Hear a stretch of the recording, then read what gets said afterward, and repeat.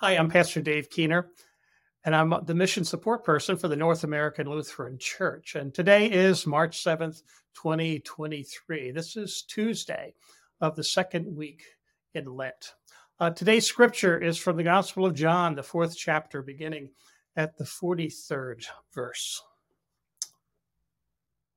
After the 2 days, he departed for Galilee, for Jesus himself had testified that a prophet has no honor in his own hometown. So when he came to Galilee, the Galileans welcomed him. So he came again to Cana in Galilee, where he had made the water wine. And at Capernaum there was an official whose son was ill.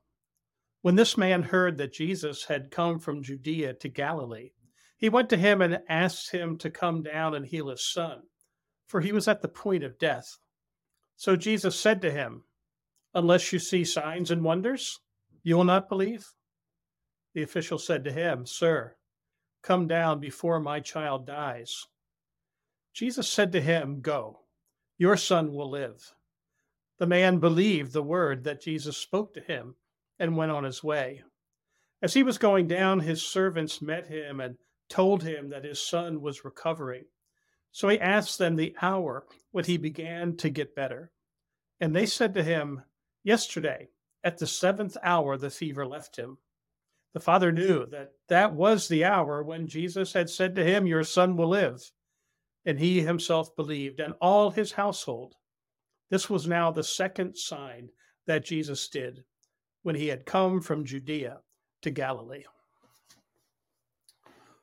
While Jesus was in Cana in Galilee, he encountered this official from the city whose son was deathly ill. And so he comes begging Jesus to heal his son. Now, I'm sure he probably was hoping that Jesus would follow him to his home, that he would perform a miracle, that he would lay on hands or pray or do something like that. But instead, Jesus simply says to him, "Go, your son will live."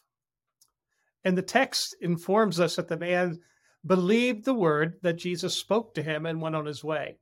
Now, I love the way the New International Version translates this line. It simply says, he took him at his word. I love that. The irony in that statement is that Jesus is the living word of God made flesh. If you remember back to the first chapter of Genesis and the creation story, we learn how God uses his creative power. He doesn't create the heavens and the earth by using hammers or chisels or nails or saws. He simply speaks, and it is. His word has creative power. When God says, "Let there be light," the sun begins to shine.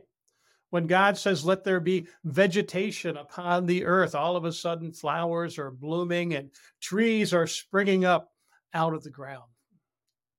This same creative power, this same word took on flesh in the person of Jesus Christ. And in the same way, when Jesus speaks, it happens. When he says to the blind man, "See," all of a sudden he has 20/20 vision. When he says to the lame person, "Get up and walk," he's probably able to run a 20-mile marathon the next day. When Jesus says to his disciples, "I'd like you to feed 5,000 people with a few loaves of bread and a couple of fish," no one goes hungry that day. Jesus is the living word of God. His word has power to speak into our lives even today. And like that city official in Cana in Galilee, we can take him at his word. When Jesus says, "This is my body, this is my blood," it is his body. It is his blood.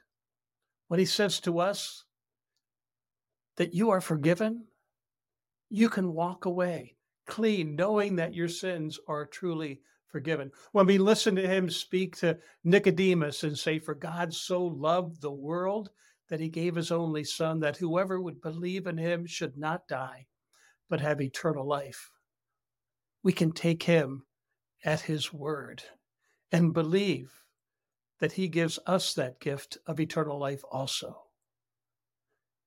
And because of that, we can walk as free, baptized children of God. Let us pray. Dear Heavenly Father, just as You spoke the world into existence. Speak into our lives today. Help us to live as people who have been forgiven and set free to live in ways that bring honor to you. Help us this day to look and act and speak just a little more like Jesus, trusting in his word and obeying his commands. And I pray this in the name of Jesus, the living word made flesh. Amen.